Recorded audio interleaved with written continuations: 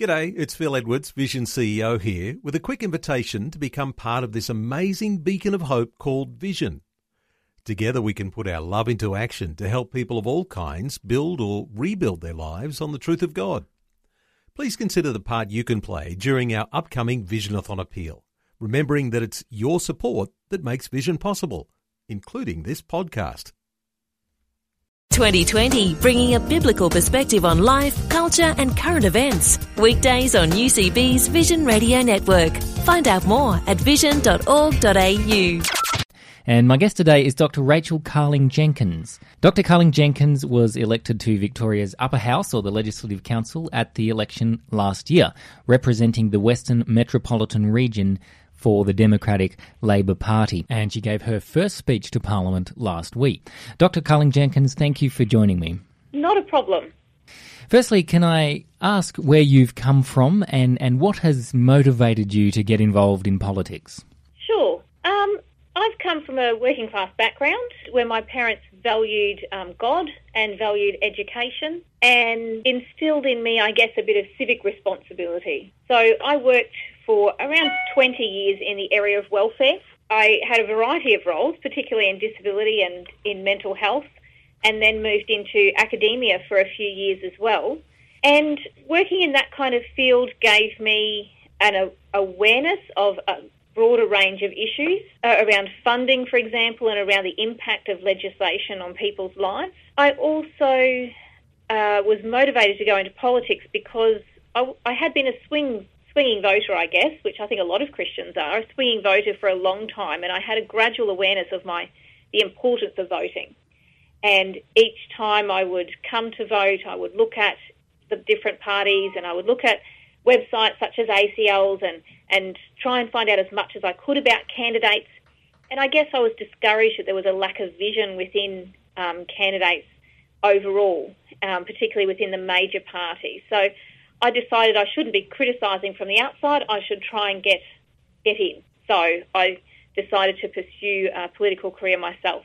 Now, Rachel, you have a PhD in social science and you mentioned that you've worked in the areas of disability and mental health as well as being in academia. This is an area I imagine you're quite passionate about. What do you hope to achieve in these areas as a politician? I guess I hope to achieve a greater awareness of the needs of people with disabilities and people living with mental illness. I'd like to raise awareness of the need for support, not just a medical model of care, but a supportive model, an inclusive model. There are a lot of different areas where people fall through the cracks, I guess, and I'd like to pick up on those. So there's a lot of people who are still struggling for respite. There's a lot of elderly carers who struggle daily with the increasing needs of their own health needs as well as the health needs of their children who they've been looking after for a very long time. So one of the areas I worked in most recently was in dementia care for people with intellectual disabilities. So I'd like to raise awareness of those kind of issues. Okay, now last week you gave your first speech in Parliament. I didn't see it, but I have read it. And just reading it, you can feel the passion that you bring to Parliament, and you've spoken about the mental health and disability areas. There are some other areas as well. You referred in your speech to William Wilberforce and made a comparison between slavery, which Wilberforce fought to defeat in the 1700s in England, a comparison between slavery and prostitution and abortion today. Can you expand on this a little bit for us, please? Sure. Wilberforce has been a hero of mine for a very long time. Just his tenacity that he kept going for 20 years over something that he was really passionate about. Today we look back and see slavery for what it is. We see it as inhumane. We see it as completely unacceptable. And we would never want to go back there. I see a lot of comparisons today with the issues that we're facing now around human trafficking, particularly in the area of prostitution, and around abortion. So slaves, for example, in the 1700s were commodities. They weren't considered people. They didn't have the same rights. And I see babies in the womb in exactly that light.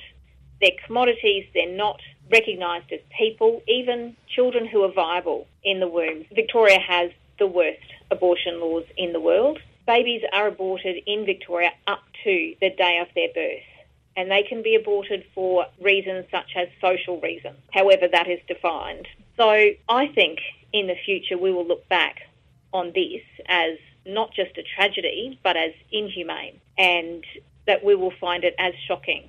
And I pray that we will find it as shocking as looking back on what Wilberforce fought for in freeing the slaves. Yeah, I think you're right. I hope you're right. You said in your speech as well, Rachel, that God would be your guide until the end. How important is your faith to you now as you sit in Parliament? That's a very good question. Look, I've been through a lot in my life. I've experienced a lot of rejection, including from the church. I've lived as a single mother for a very long time, for example, and all the consequences of that and the judgments I've had around that. And the only thing at times that kept me going when there was no money or very little money to go around for my son and myself, and it was a struggle emotionally and socially, the only guide I had was God.